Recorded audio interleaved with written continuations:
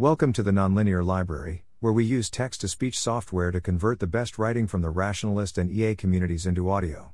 This is, briefly, how I've updated since ChatGPT, published by Rime on April 25, 2023 on Less Wrong. I'm laying out my thoughts in order to get people thinking about these points and perhaps correct me. I definitely don't endorse deferring to anything I say, and I would write this differently if I thought people were likely to do so. OpenAI's model of deploy as early as possible in order to extend the timeline between when the world takes it seriously to when humans are no longer in control seems less crazy to me. I think ChatGPT has made it a lot easier for me personally to think concretely about the issue and identify exactly what the key bottlenecks are.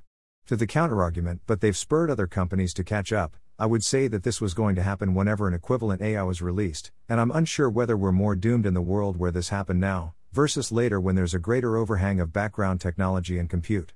I'm not advocating specifically for or against any deployment schedule, I just think it's important that this model be viewed as not crazy, so it's adequately considered in relevant discussions. Why will LLMs develop agency? My default explanation used to involve fancy causal stories about monotonically learning better and better search heuristics, and heuristics for searching over heuristics.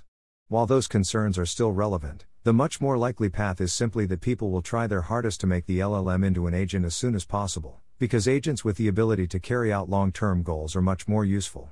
The public seems to be much more receptive than I previously thought, both WRT Eliezer and the idea that AI could be existentially dangerous. This is good.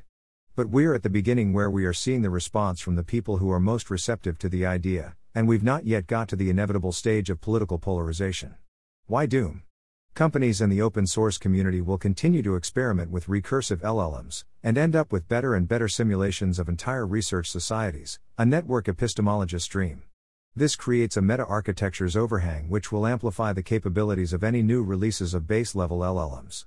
As these are open-sourced or made available via API, somebody somewhere will plain tell them to recursively self-improve themselves, no complicated story about instrumental convergence needed. AI will not stay in a box, because humans didn't try to put it into one in the first place. AI will not become an agent by accident, because humans will make it into one first.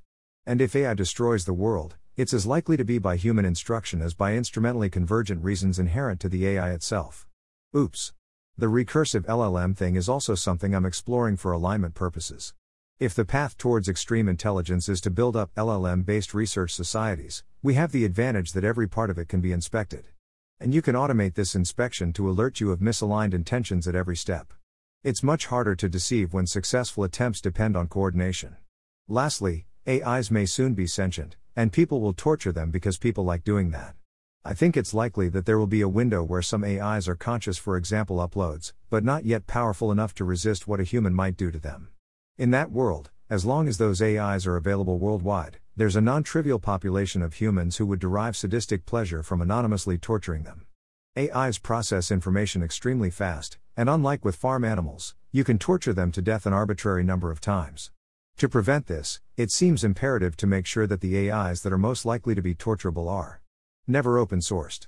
API access points are controlled for human sentiment. Interactions with them should never be anonymous. And AIs can be directly trained instructed to exit a situation, and the IP could be timed out when it detects ill intent. Note that if it's an AI trained to imitate humans, showing signs of distress may not be correlated with how they actually suffer. But given that I'm currently very uncertain about how they would suffer, it seems foolish not to take maximal precautions to not expose them to the entire population of sadists on the planet. If that's how it's going to play out, I'd rather we all die before then. Thanks for listening. To help us out with the Nonlinear Library or to learn more, please visit nonlinear.org.